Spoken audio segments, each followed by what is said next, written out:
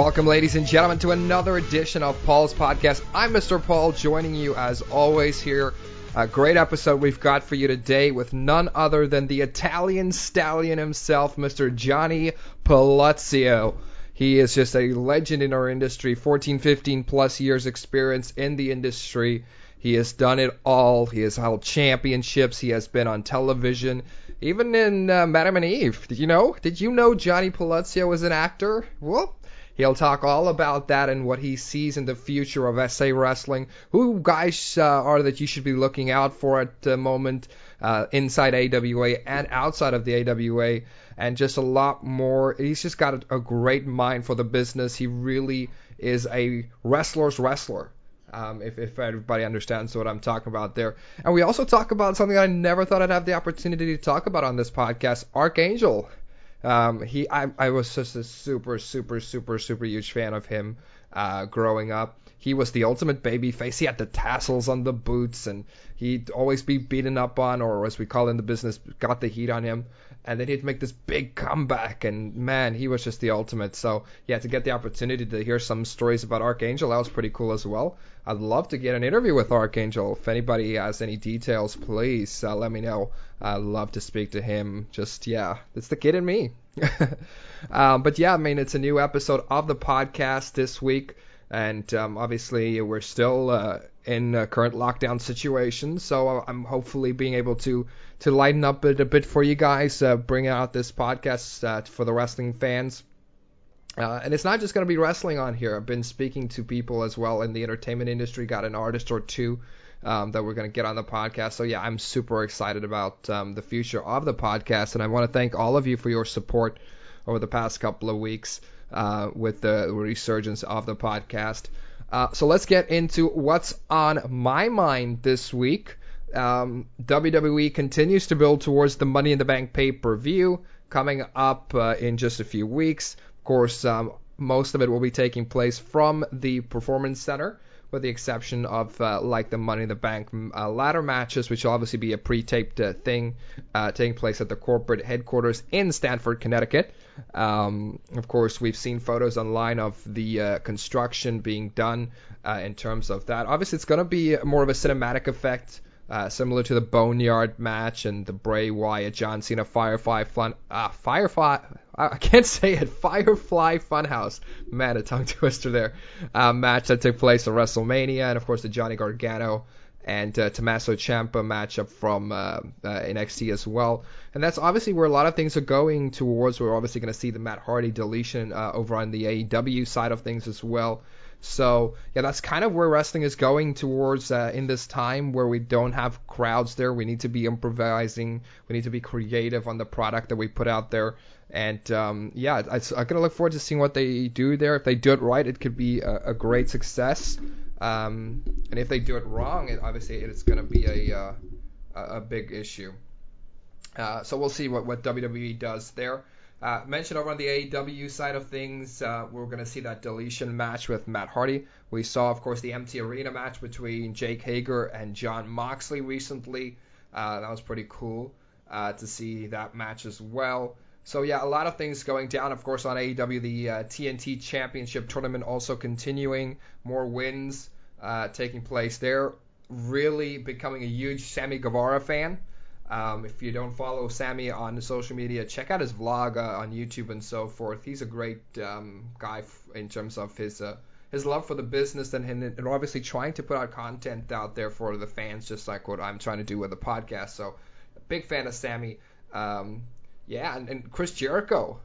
Chris Jericho on his side of things has been a great commentator. I'm always very critical on commentators because that's what I do.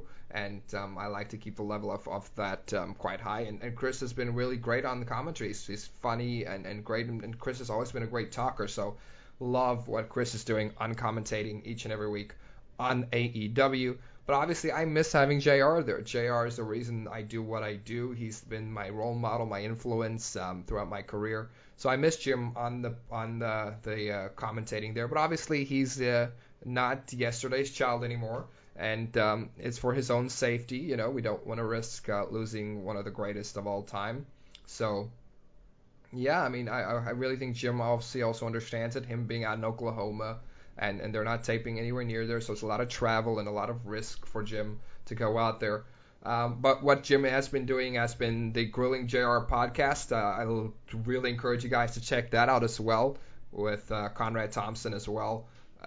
They talk about all things that happened this week. Of course, they were talking about John Cena. If you have time or if you're bored, give that a listen. A great insight from Jim there. And also, JR's got his book out, his brand new book, part of his autobiography series, his second book. I had the opportunity to listen to that, the audiobook. And man, I just recommend anybody who's a fan of wrestling, and especially wants to know the behind the scenes things, really give that book a listen. It's great. Talks about the behind the scenes things with Stone Cold Steve Austin, The Rock, and Vince McMahon and things like that. So if you're into the behind the scenes things in the world of professional wrestling, please go out and either get Jim Ross's autobiography, a hard copy, but I think this time it might be the audiobook might be easier. I think at this stage, you can get it on Audible. Yeah, great book. But yeah, that's sort of what's on my mind at the moment. Obviously, wrestling in a unique state at the moment, so there's not a lot of things going on.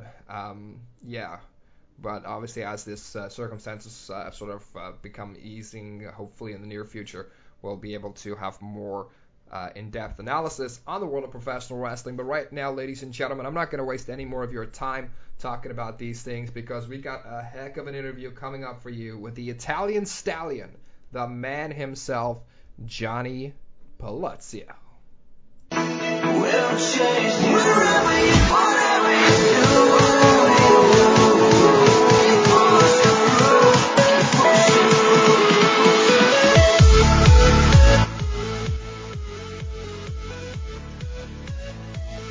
Well, ladies and gentlemen, joining me right now on the podcast, the Italian Stallion, Johnny Palazzio. Johnny, thank you so much for taking time to join us here on the podcast. So much that we can talk about here today. And you're, I don't know, you're so humble. If I've called you a legend before, and you sort of don't want to accept that, have you gotten to a point right now where you can accept that yet?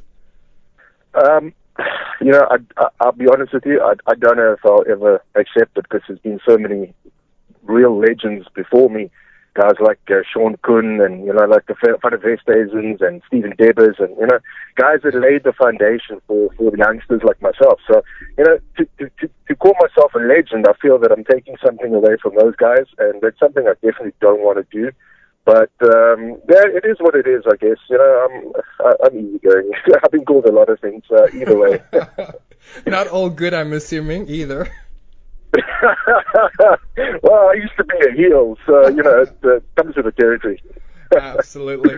Johnny, again, thanks so much for doing this. Really, as I said before, when I started this thing, there was about 3 guys that was on the top of the list of guys I wanted to do, and you and Anunzi were the top 2 there. So this is awesome for me. Talk to me about your start in the professional wrestling business. Growing up, were you a fan of the business at all, and how did that sort of translate for you into becoming part of the entertainment or the sports entertainment, wrestling, whatever you want to call it, industry? Well, firstly, I'd never for one second imagined that I'd be a part of it. And yeah, growing up, I was a major fan of the wrestling, the WWF. We weren't lucky enough to have like WCW, TNA, that kind of stuff. It was mainly WWF that we watched when I was growing up. Guys like Bret Hart and the Undertaker, and had that mystique about them, and I think that's what drew me to enjoy it as much as I did growing up. But yeah, I never for one second imagined that I'd be doing it. So talk to me about how you get involved in the world of professional wrestling. How do you sort of get in there, and what's your first experience like? Oh, well, I'll take you back to when I was about, I think, 22, 23, around about there. I was working in a DVD shop, and the biggest human being I'd ever seen walks into the shop, and he's sporting a golden mullet. And, he's the biggest guy you've ever laid eyes on, and he's yet the most humble, most gentle person, you could possibly come across. And we start talking, and, you know, he says to me, come watch the wrestling. So I'm like, well, I'm not really into, like, the Roman Greco Olympic style wrestling thing. And he says, no, it's professional wrestling. So I'm like, no, get out of here. He's like, no, for real. And I'm like, I didn't even know South Africa had professional racing. Yeah. So he organized me 2 tickets to go watch the House of Pain, which was quite close to me at that point. And I decided to take my partner with, and we went to go watch. What was the experience like for you being? I'm assuming this is obviously the first time you're seeing this live as opposed to on TV, and I think whenever I've spoken to people, it's completely different seeing it live than watching it on TV. Yeah, without a doubt. You know, the WWF sets us up for fireworks and lights and smoke and, you know, all this kind of thing. And these guys just didn't have that. Which, you know, obviously already there, you know, the crowd comes there on the back foot and they're expecting all of this, not realizing that it's 2 different products. Yeah. So, you know, I was busy watching it, and like halfway through, you know, we were like ready to leave. And then the thing that actually hooked me was the one fight, the great stunner, Hannes van Sale came out, and at that point, something just told me that, you know, this is something that I need to do. Point being is that myself and the stunner, you know, we went to school together, and there was always that professional rivalry, and, you know, we just never really saw eye to eye. And, you know, I thought to myself, man, if this guy's doing it, I'm definitely going to give this a try. So, yeah, I guess I owe him. Rest in peace. You know, he was a great wrestler, and, yeah. I just wish we did see eye to eye, but it's one of those things, I guess.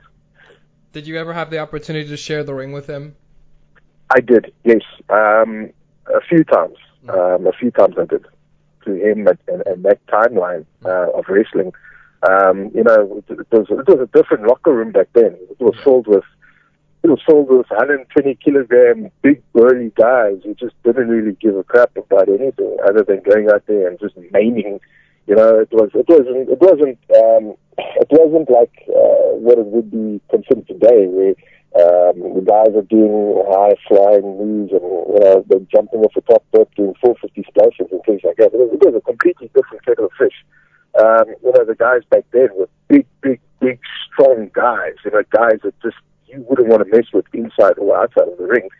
And here comes this 65 kilogram little English guy, you know, and it was just something that the guys just didn't understand in the locker room. So obviously, I think right off the bat, I might have stepped on a couple of toes, just with the presence of being in the locker room, the smallest guy around. But like I said, you know, it was what it was. You know, take it all. So after the first House of Pain event that you went to, how do you get into the business from there? Well, Sean came around to the shop again, and, you know, he asked me what I thought of it, and, you know, I said, look, it wasn't bad, you know, but I'd like to give it a try. He said to me, cool. They train those days. They train Mondays and Wednesdays. He tells me, come around, but make sure you have a big meal before you come around. Make sure you're nice and full. You know, you've got a lot of energy going, and, you know, so I was like, cool. You know, I take any advice I can at that point. Yeah. So I had a big meal, you know, I get to the training and they start rolling around, and I think I did about 2 rolls that night, and, you know, that was just me. And then I went to him and I was like, but you said I need to have a big meal, and he was laughing his ass off, and he was like, yeah, good one, buddy. I mean, I was sick, man. I was so sick. It wasn't even funny. So that was your first rib in the business. Looking back, were there any other ribs that you've been a part of, either receiving or on the giving side? Receiving, yeah, I've got a few, but like on the giving, I think we'd have to do another whole podcast just for the giving. Because, you know, if there's anything going down, I'm always a part of it. I just have to be a part of it. If there's any trouble going down, man, I love having a good laugh, and I know the guys know it as well. You know, if there's anything naughty that's happening or something missing, or, you know, they come straight to JP. It's always JP. So would you say you're the Owen Hart of AWA? Yeah, I think that. You know, I've got one fond memory of us back on ETV where myself and Ultima Wolf, we actually took one of Missing Link's boots and we hid it away. And we completely forgot about it. And we had showtime. I think showtime was about 5:30. Call-up was about 5:30. Yeah. We needed to be at the arena, which was about a 15-minute taxi ride from the hotel where we were staying. And we all went there, and, we were busy dressing and getting ready for the show. And, the ETV crew was running around and doing the thing. And Missing Link burst into the locker room, and he starts shouting at us. And he said, "Did one of you guys take one of my boots?" And Alex, Ultimate Wolf, looked at me, and he went white. And I looked at him and I was like, "You know what you've just done? You've just signed your death warrant." And look, obviously we got dealt with in the locker room and outside of the locker room, but I think that was one of my fondest memories, just for the sheer fact of that fear and that feeling of, you're in so much trouble right now. It's not even funny. Yeah, you selected the wrong guy. Yeah, and he was one of the main guys. I mean, he was our top talent at that point. So, it wasn't the smartest move ever. To go back to the training, what was your memory, obviously with the exception of the meal, but just of the training, and I'm assuming Sean is the guy that trains you at that stage? Yeah, Sean was basically the main guy handling the training at that point, where he would be training in the ring with some of the senior guys, and all the guys that didn't break into ring work yet would be training on the floor, doing rolls and things like that. So, to get into the ring in those days was an honor, and something that, you worked hard to get to. Otherwise, it was just mainly groundwork on the outside of the mat. And it was very difficult. I never imagined that I'd be able to do something physical like that. I mean, I used to, modeling for a magazine. I weighed 65 kilograms when I started this thing. So, it was extremely difficult. And there was a few guys that I think tried to work me out. They didn't want me around, and I think they upped the intensity when it came to the body slams, things like that. Because I used to go to the bathroom at 2 o'clock in the morning, and it used to be blood and stuff. And I'd be like, "Man, what am I doing?" And the next day I'd just be like, "Well, I've got to suck it up and just keep going." Because I hate quitting. I'm a very bad loser, so I've got to do something, and I've got to see it through. It's just one of those things. But yeah. So how long do you train before you have your first match? I was relatively quick. I was actually surprised the way I actually broke into it. I kicked it pretty quickly. I started out with one of my friends, and he kicked it much quicker than I did. But when it came to the ring work, that's where I just went up a gear. He unfortunately broke a rib doing hitting the ropes. But that's hitting the ropes was one of the things I loved. Maybe it's because I was shorter than him, Yeah. But I think it took me close to about 8 months of really hard work, and then I think I got an opportunity to be in a 6-man tag, and that was at Greenpoint Stadium, Voice of the Cape. That was around 2002, if I'm not mistaken.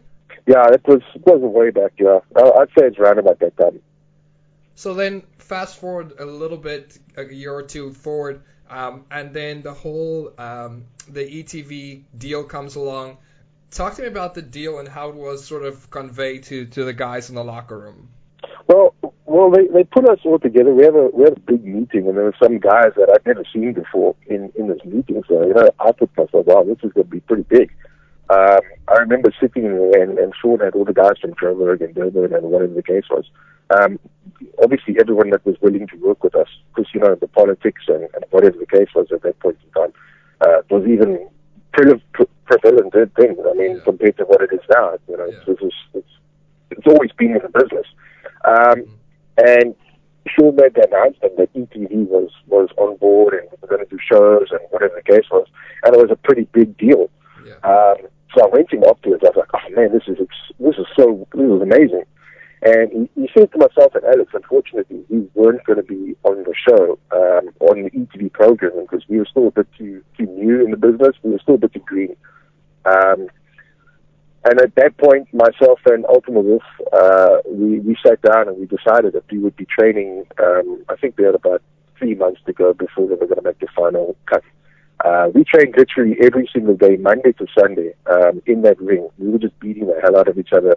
every single day we were just training our butts off to get an opportunity, any opportunity to be involved with the ETV deal. So how does it come about then that you make it to the show? Because obviously for me, that's one of the first places that I really recognize you personally is watching you on that show. Yeah, so so I think it was about 2-3 weeks before the final cut, and then Sean came to us and he said, "Look, you guys have got an opportunity to be on ETV," because a few guys pulled out at that point. Like I said, with the politics and the promoters and stuff, not everyone saw eye to eye. Yeah. As today, nobody really sees eye to eye. And he said to us, "Look, he's going to give us an opportunity, but we are going to be flown up a bit earlier to set up the ring, and we have to make the ring, and we're going to be responsible for the ring." And I said to Sean, "Look, man, I'd clean toilets if it means being on this deal. Yeah. This is how we got an opportunity. We had to break the ring, and everyone went out partying afterwards, and we were left 3 o'clock, 4 o'clock in the morning, breaking the ring down, and it was just something that we did, and we did it with a smile on our face." So one of the highlights from this series obviously would be for you becoming the Cruiserweight champion. Talk to me about that, the match and the build up to it, and sort of how you were told about you being the first Cruiserweight champion there. Sun City live primetime show. It was a major deal. There was so much pressure on everybody involved, from the wrestlers to Sean, to ETV management, to the guys behind the camera, to everything. It was live. It was on prime time. I mean, this was a big deal for anything happening, regardless of wrestling or whatever the case was. I mean, it was a major deal. So the pressure and the nerves around the whole camp was amazing. The buzz, it was just, everybody just knew that, you had to bring your game. You had to bring your A game that night. And I remember standing behind the curtain before going out, and I think there was about 25 cruiserweights all lined up, and not a lot of guys were talking because a lot of guys were extremely nervous. And the ETV guys were giving us the rundown on the fireworks and where to stand and where not to stand, and they had concussion grenades, and there was some big explosions happening. So I was more worried about the explosions than anything else because I don't want to get my hand blown off or something. So I was not nervous. I was ready for this, man. I was born to do this. Standing down that locker room, behind that curtain, I was just standing and thinking to myself, this is exactly why I was born. Yeah. It just felt so right at that moment. I can't explain it to you. This is the so match funny went to off. me. This is so funny to me. We had this conversation at the Grand Arena just before your matchup with Wes Briscoe. I asked you if you were nervous, and you basically almost verbatim said what you just said to me. Yeah, like I said, when I walked out of the curtain, it's like there's nothing else that matters except doing what I need to do. And like I said, I can't explain it to you. I can't describe it, the feeling, but it just feels that is why I was created. Yeah. At that point in time, is to walk out that curtain and just do what I need to do. So talk to me about the match. You say there's about 25 cruiserweights in there. Who are some of the names that you remember from being in that battle royal? Wow. It was Archangel. Obviously, he was second last with me. We had guys like Dutonga, Ultima Wolf, Exhale, Max Hendrick, a very good friend of mine. Yeah. Havoc. I don't want to disappoint anybody here, but there was a lot of guys. Yeah. It was mayhem in that ring. Definitely. It was complete chaos. People were just kicking and punching. It was crazy. It was absolutely crazy. Talk to me about that moment when the match ends and you're the Cruiserweight champion. What's going through your mind at that stage? One thing that I'll always cherish about that match, and it's something that I will never forget, is that as I hooked him up to do my finishing move, people had already started jumping up and cheering. That is just something that, I worked so hard for people to understand that the move that I did to finish off a match was personal to me. And the minute that I hooked him in for that, people already started going crazy. And after the 3 count, I don't know, it was just so surreal. It was like, it was just like waking up from a dream, I guess, and you're like, this is just something that is so amazing. It's such a milestone and an achievement, especially for someone like myself. It was crazy. It was something that I never imagined would happen. You talked about when you joined the locker room, it was the big guys' locker room. So when you win the Cruiserweight Championship, do you realize that you're ushering in a new era for wrestling in South Africa and the smaller guy? I'd like to think that.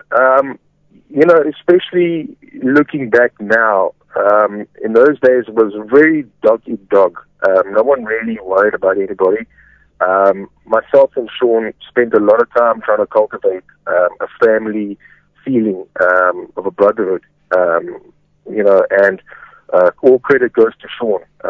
We've got a locker room now that's been so watertight. We've got some great guys, and I'd like to think I played a big part in trying to get everyone closely knitted. So I've always had the belief that you're only, like, a federation is only as strong as its weakest wrestler.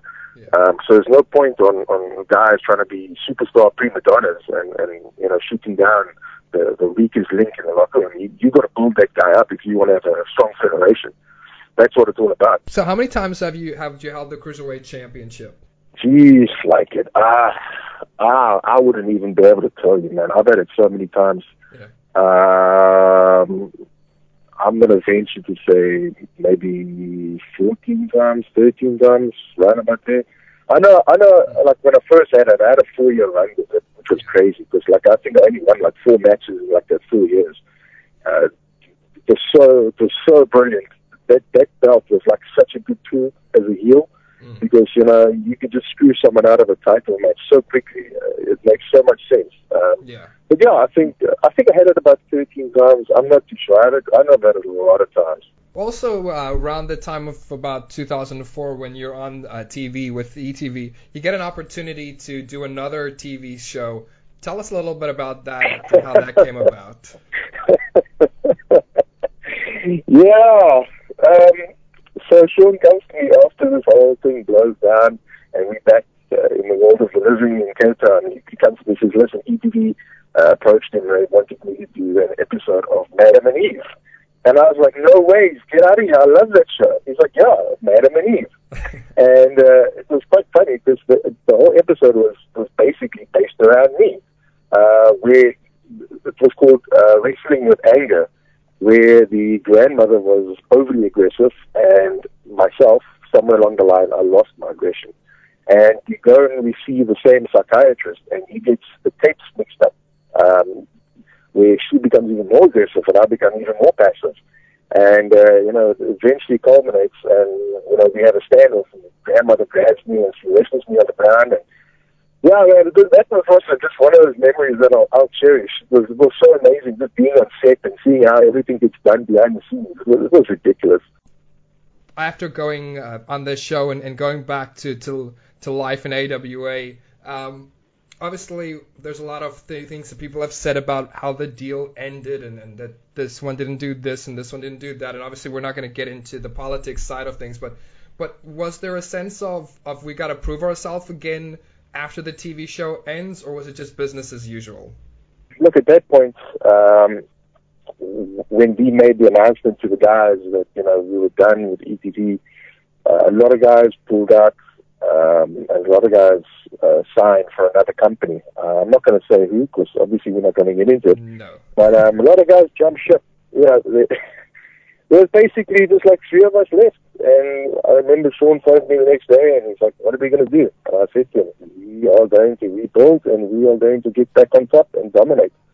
And it was a tough grind, but we did it. We worked our butts off. And all credit goes to Sean, man. He captained that ship and he pulled the reins and steered the wheel, and all credit goes to that guy. Man, but doesn't that just sort of also speak to your relationship with Sean today, for sticking it out with him through that time? How close were you guys at that stage, or was this really the thing that sort of took your relationship with Sean to another level? I don't know, really. Look, at that point, like myself and Sean were always on good terms at that point. I respected him for who he was, and I guess he respected me for trying and doing putting the hard work in at that point. I'd like to think that maybe the fact that I stood by him at that one of the hardest points of AWA history.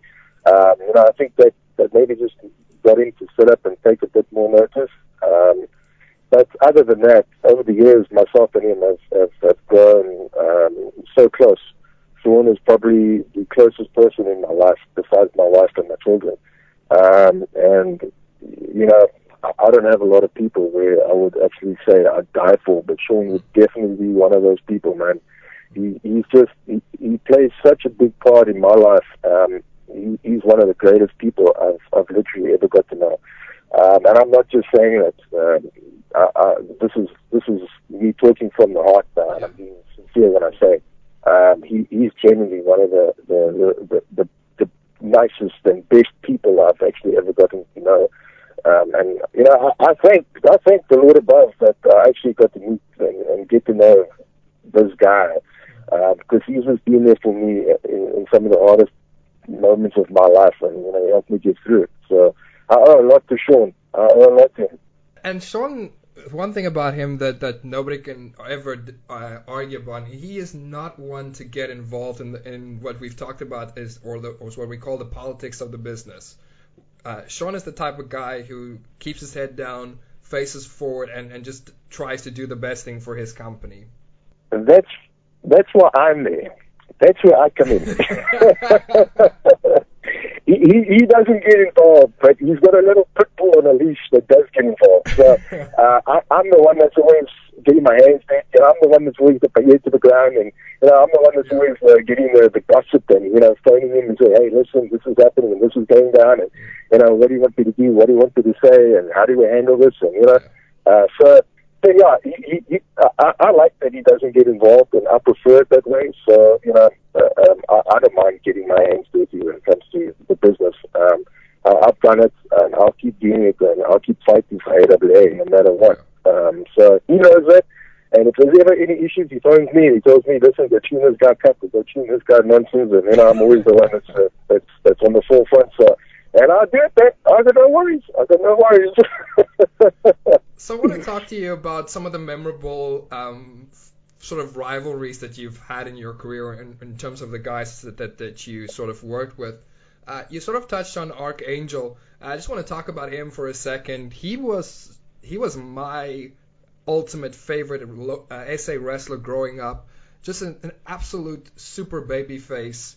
Talk to me about your memories of working with a guy like Archangel and how he sort of complimented you as being the ultimate heel. Archangel was one of those guys that, he just commanded so much respect in the locker room.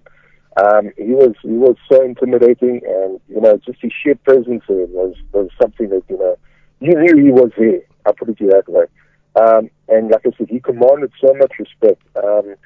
He was one of the legends of AWA, yeah. And to get an opportunity to work with a guy like that, I really, really cherished those moments. Even though he was pro bar, he was one of the stiffest guys I've ever worked with. Sometimes he would hit me, and I'd have to stop and think about my career choices. He hit like a truck. He really, really laid it in. But yeah, it made me tough. It made me hard. And I'm thankful for the blows that I took and the licks that I took at that point, and I stuck to that.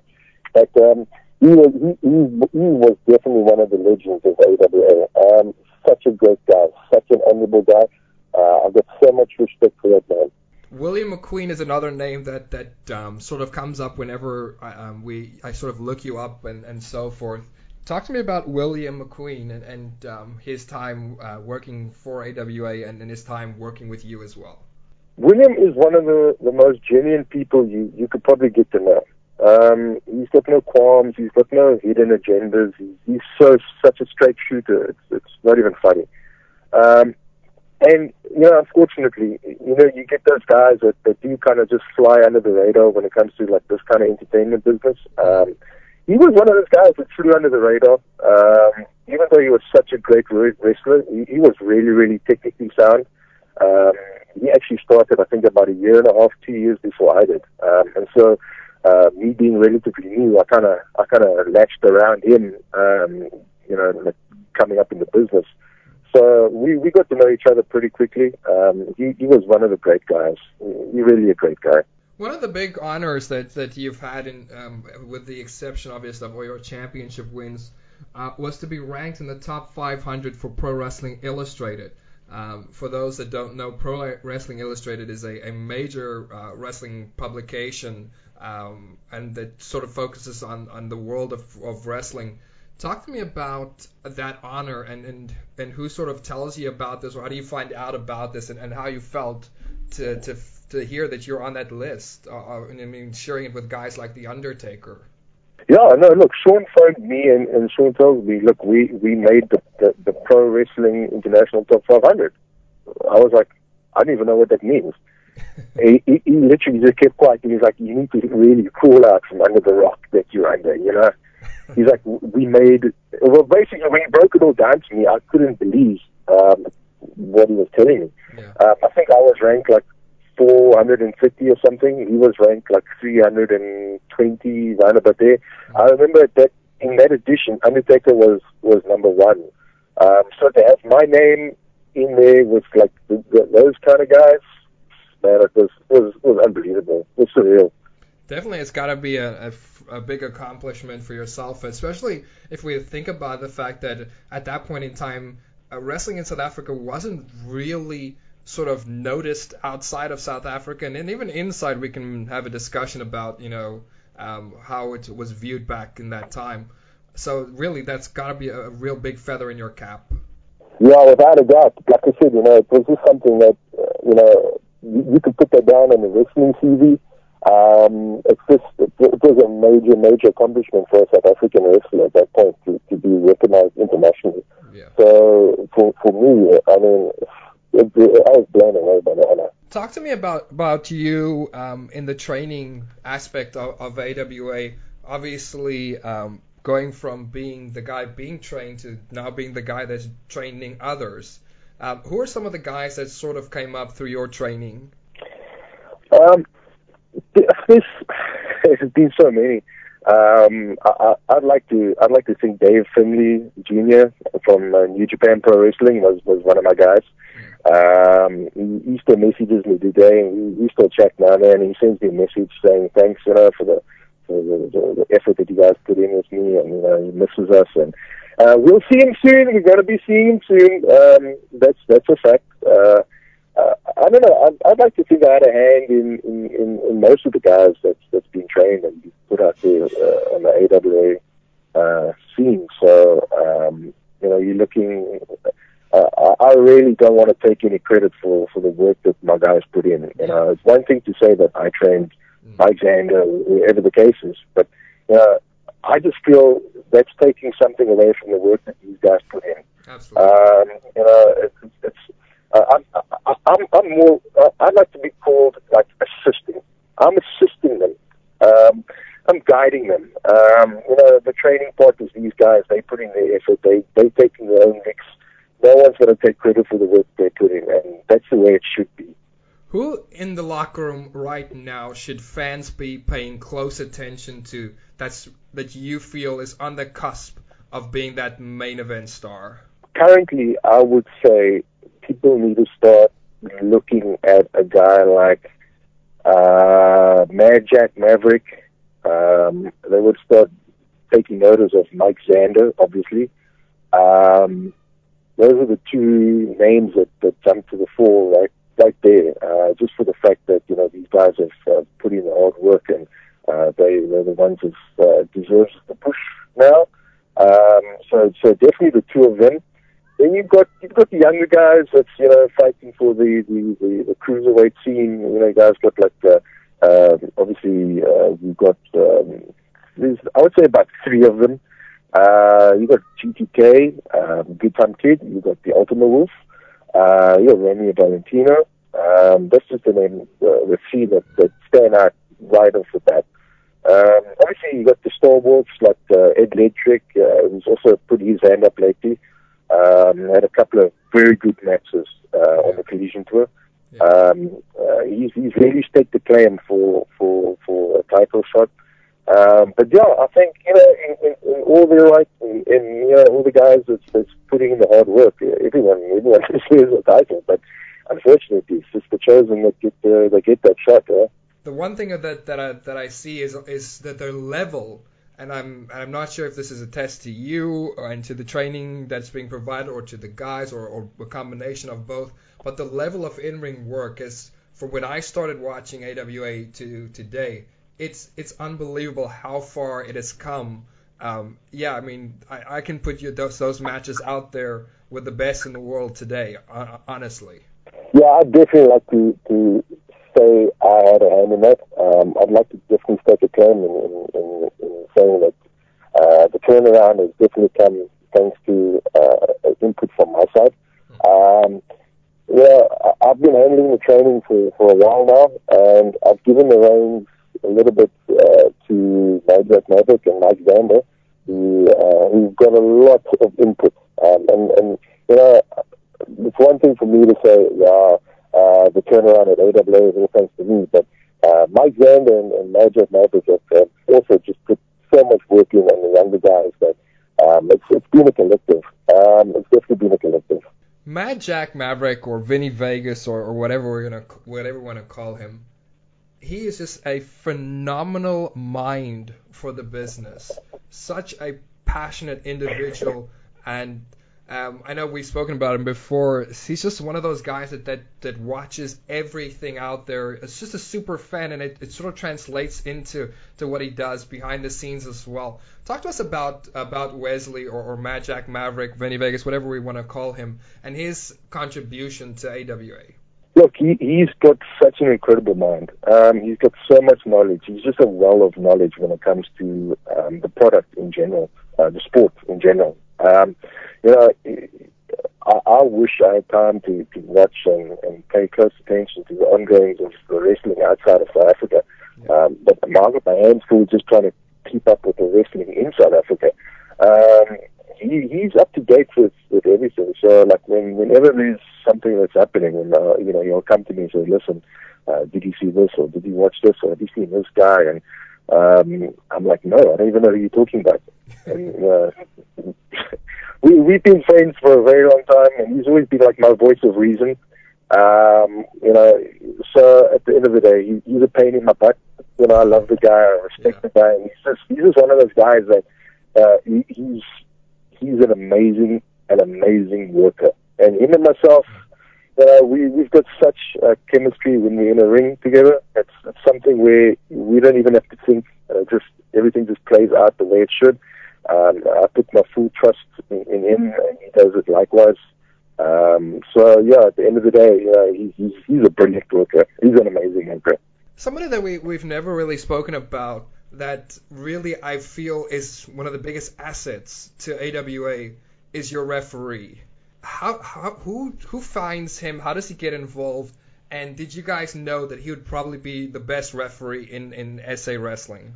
Kenny McQueen is, without a doubt, the best referee in South Africa. And I will go out on a limb and I will say that.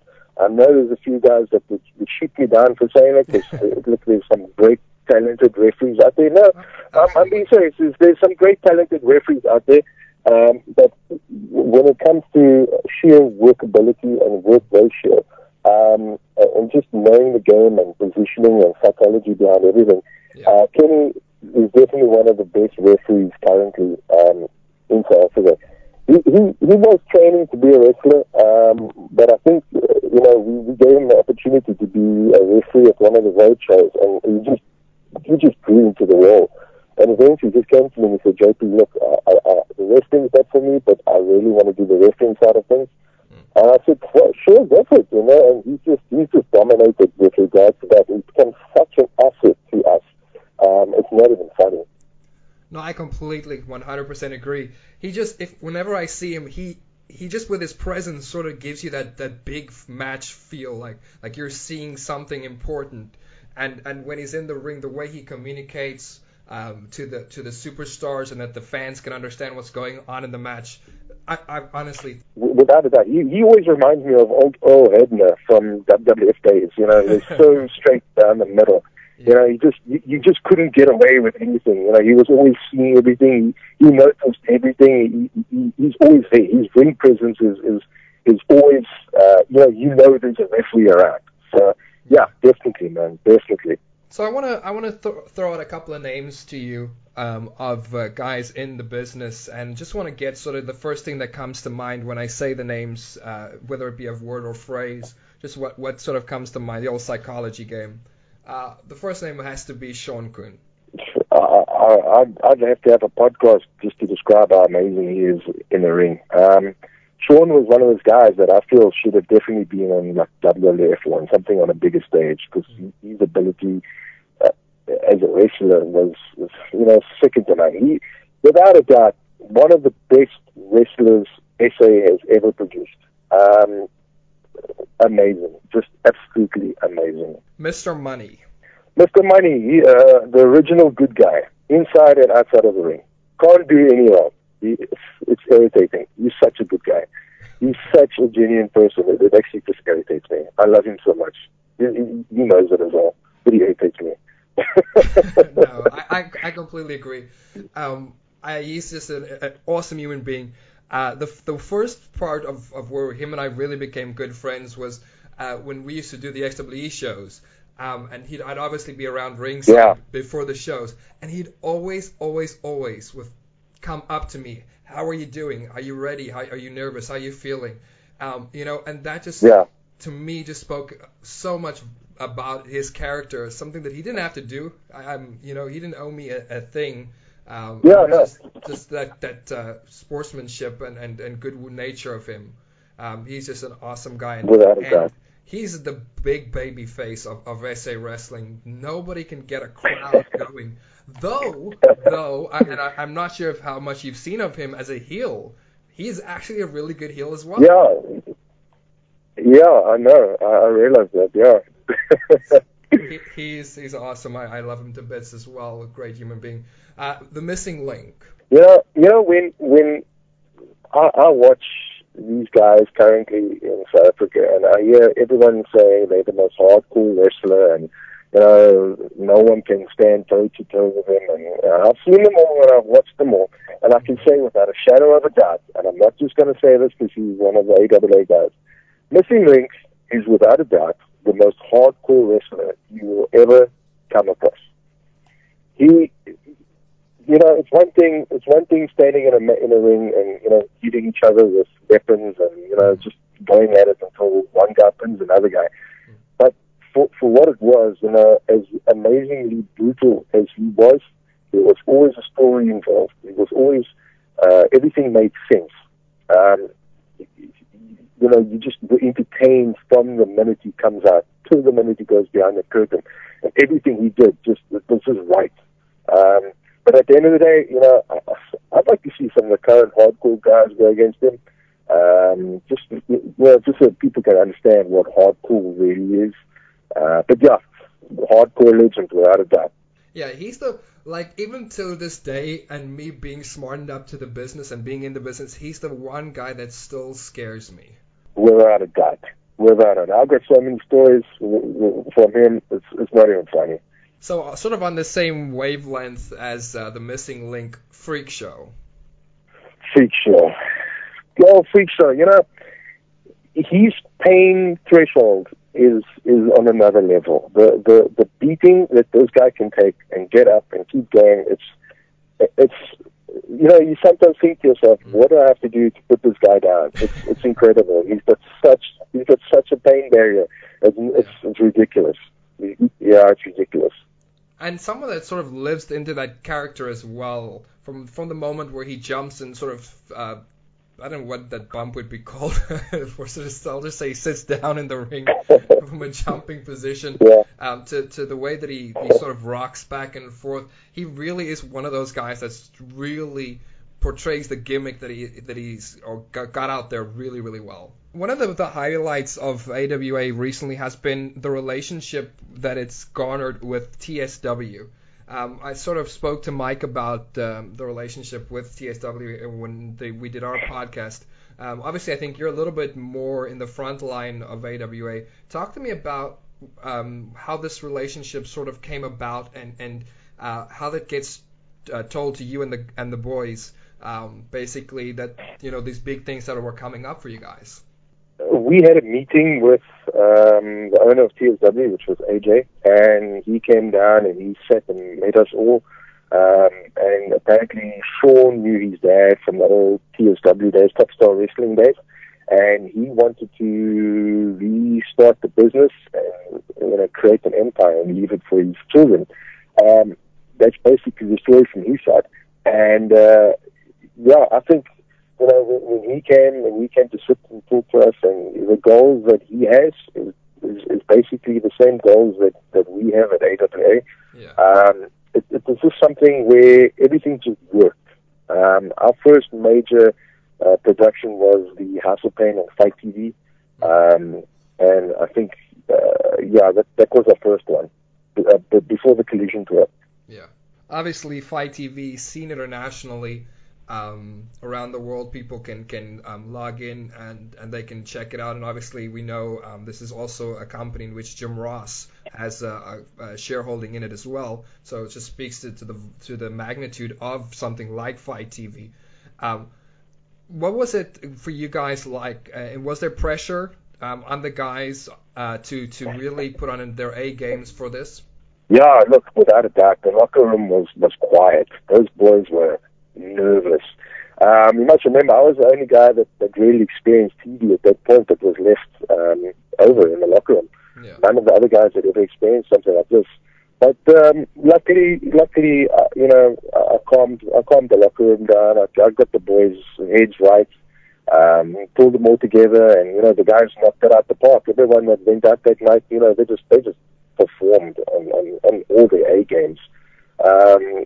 It was all the matches that we put out that night was something different. It was on another level, and yeah.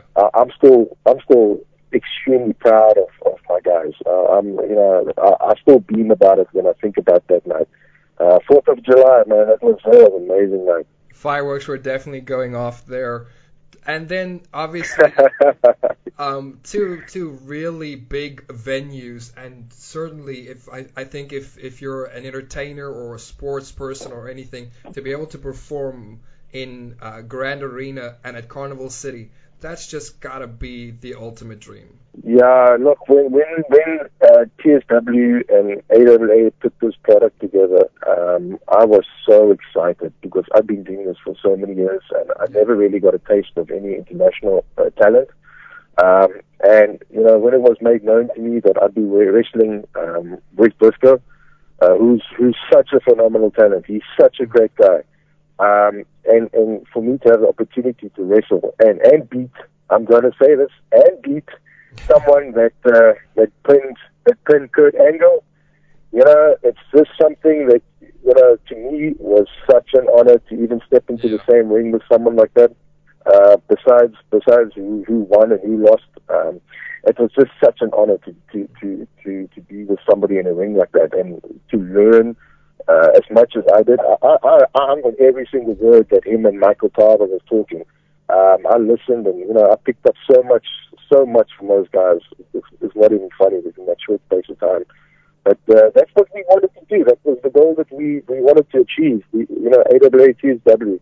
We want to promote and we want to push the South African talent. So if we're getting international guys down, we're not going to be promoting or pushing international guys because honestly, that's the point of that. Yeah, we want to get the South African talent is what we want to get known. We want to get the guys out there. We want people to stand up and take notice of what South Africa can do and what South Africa has. So, the first round, the Collision tour was basically a first rounder for us just to test the waters. We got a good feel for the international scene at that point. So there's definitely some big things happening when all of this virus blows away.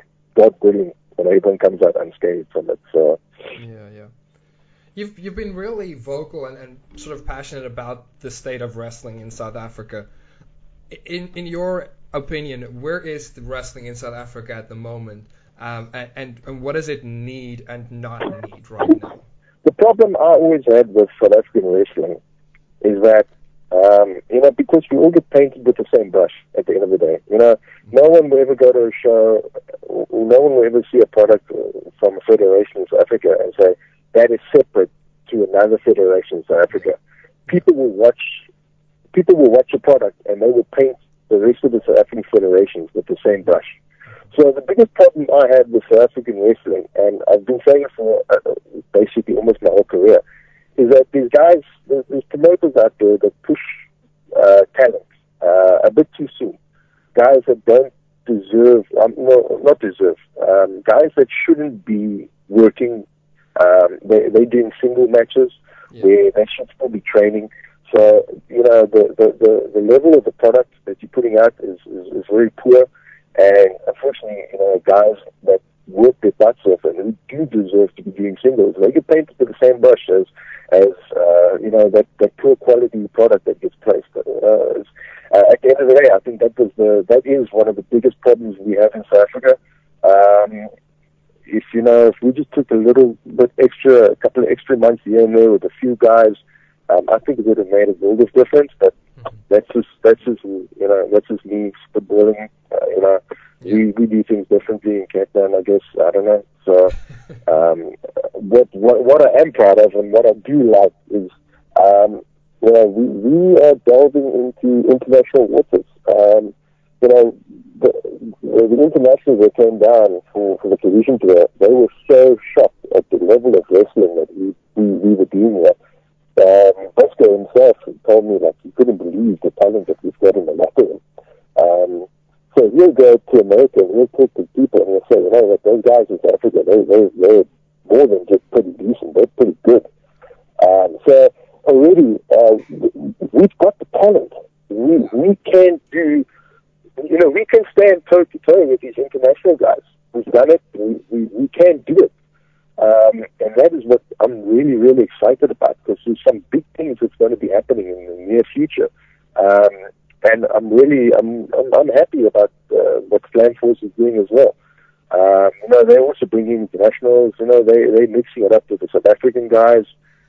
It's great. I think it's great for the business. I just hope everyone's doing it for the right reasons. I hope everyone's doing it to grow the business and to try and help the South African boys. Because the South African guys, we need as much help as we can get. No, absolutely, completely agree with everything that you said there. Who are the guys outside of AWA that you're looking at perhaps bringing into AWA for a big event or something? Who are the guys you're watching at the moment? I'm watching everybody, man. I always go to Sean and say, listen, we need to look at this guy, or we need to look at that guy, and he'd say, you think so? I'd be like, yeah, I think it could definitely work. Look, there's always going to be the front of stations. They're always on top of the list. Devin and his dad, and they're just on another level. I've got so much love and respect for those guys. Those guys are South African wrestling. You've got Steve Eden, you've got Ananzi, who's, they're legends. You talk about legends and stuff, those guys are legends. I talk a lot to Don Loudmouth. Me and him chat a lot. He's a great guy, big guy, and we need as many big guys as we can get in this industry. So we definitely look at guys like that, and Alessandro, Matthew Hammer. There's always those names that's popping up, but they might have been signed to a different Fed. So we don't really want to delve into politics and get involved with that. So at the end of the day, whoever's available, we'll definitely look at. We want to try and bring as many South African wrestlers from different federations together as possible. We've done that now on the Collision Tour. No one would have ever seen Steve Eden and Nanji share a locker room, but they did it for the sport, and I take my hands off to both of them. I've got so much respect for those two guys. For putting aside differences and going out there and doing what they do. So we need to grow the business, and that's what we want to do. Such a big fan of both of those guys. I have the opportunity to share the locker room with them as well. I actually had the opportunity to stay with Steve Eden for about 2.5 weeks when we did a TV recording at the Rand Easter show, and then Ananzi's somebody that Ananzi I kind of there was politics between us, but we didn't really know it because again, you know how it goes behind the scenes, and when we first worked together, he's like, there's politics between us, we've got heat, who knew? And since that day we've become super close. To the point where when he saw me in the crowd at the Collision tour, he just had this shocked look in his face, and he gave Kenny his shirt to give to me. So yeah, no, he's just a great guy and a great story as well about how life and this business can sort of chew you up and spit you out, and just how you can overcome that as well. For those of you who didn't, you should definitely listen to his podcast. He was quite open about his addictions and things like that, and how he's turned his life around as well. Johnny, where does it go from here for AWA? You've sort of hinted that there's big things coming. Is there anything that you can divulge at this point in time? Nothing I can let out the bag at this point, but you would be the first to know, and maybe we can do like another podcast and we can do like a preview of whatever's happening. But yeah, there's definitely some big things happening. We've got a few things that's already in place. So yeah, we're just waiting for everything to come back to normal. Yeah. No, look, dude. Anytime you've got my number. We'll definitely be able to hook up and get another podcast or two done and talk about whatever is going down. Speaking of hooking up, where can people hook up with Johnny Palazzio on social media online?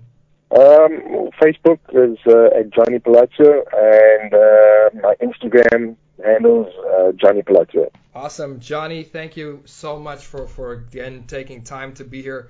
I said it to you yesterday when we spoke about this. This is sort of like Eric Bischoff interviewing Vince McMahon.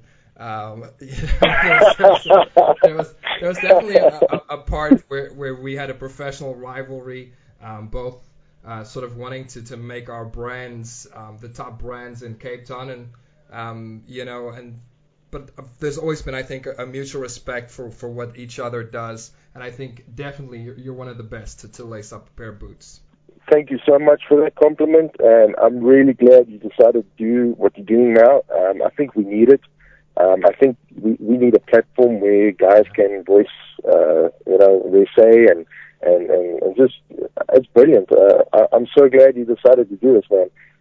And you got my support, you got the support of AWA, so whatever you need, whenever you need it, we're there, man. Thank you so much for that, and definitely wherever I can repay the favor for you guys, definitely. Perfect. That's awesome, man. Johnny, thank you so much again for your time, and man, as I said, we'll do this more often, and we gotta get the big guy on here, the man himself, the lion. We do, eh? Without a doubt. I'll have a chat to him and see what we can hook up. I think that'll be a very interesting podcast. Also, maybe try and get AJ from TXW involved. Yeah, pick his brain as to what he's thinking. So yeah, you should actually also try and get hold of one of AWA's other big assets, which is Christopher Human, who's always got something to say. You could probably do 5 or 6 podcasts with what he has to say. It's so crazy because this morning he was sending me a message through Instagram. So I get this thing, he's trying, you get that thing on Instagram, someone's trying to send you a message, and it was just basically him just trying to say how awesome the podcast has been, and then we just got talking about, and I said to him, dude, I'm such a big fan of what you do, and his reply to me was, yeah, you're one of the only 5. I was like, no way. But what he was obviously meaning is him being the heel manager, not obviously well liked. And then we just started talking about a couple of stories about the Collision tour with him and Mike being one of the few people that the people didn't want to meet post-show because they were just these awesome heels and stuff. And no, I think he's phenomenal. You know who I compare him to? Is Harvey Wimpleman. The first time I saw him, I was like, I looked to the former XWE general manager who was sitting next to him. I was like, who is this guy? He's like Harvey Wimpleman, and he's awesome. He's a great mouthpiece, and he's just a great actor. He's got that comedic acting, like a Charlie Chaplin kind of acting. Yeah, look, he's an asset to us, inside and outside of the ring. He does all the bum wiping when it comes to whatever we need to type, and if we got to approach sponsors and things, he's the guy that's wording it and checking the spelling, because you can imagine what an email would look like coming from a bunch of wrestlers. So he's always the guy that's wiping buttons with regards to grammar and putting together proposals and things like that. He is, I've got so much respect for Chris. He knows it as well. He's an asset to AWS through and through, and I'd love to hear a podcast from him. It's just that would be so interesting. Interesting would be the word to use. No. Look, that's definitely gonna happen. There's no two ways about it. I can't imagine not having him on the podcast. Johnny, thank you so much again for your time, man. I can't wait to see what the future holds once this circumstances sort of is over and we can go out there again. And yeah, just continued success to you guys. Thanks so much, man. Like I said, I'll get hold of you, and then I'll let you know exactly what's happening, and we can just maybe put out a podcast with a preview of what's coming up for future AWA shows and who's coming down from overseas and whatever the case is. Go well, my friend. Thanks so much, brother. Take it easy.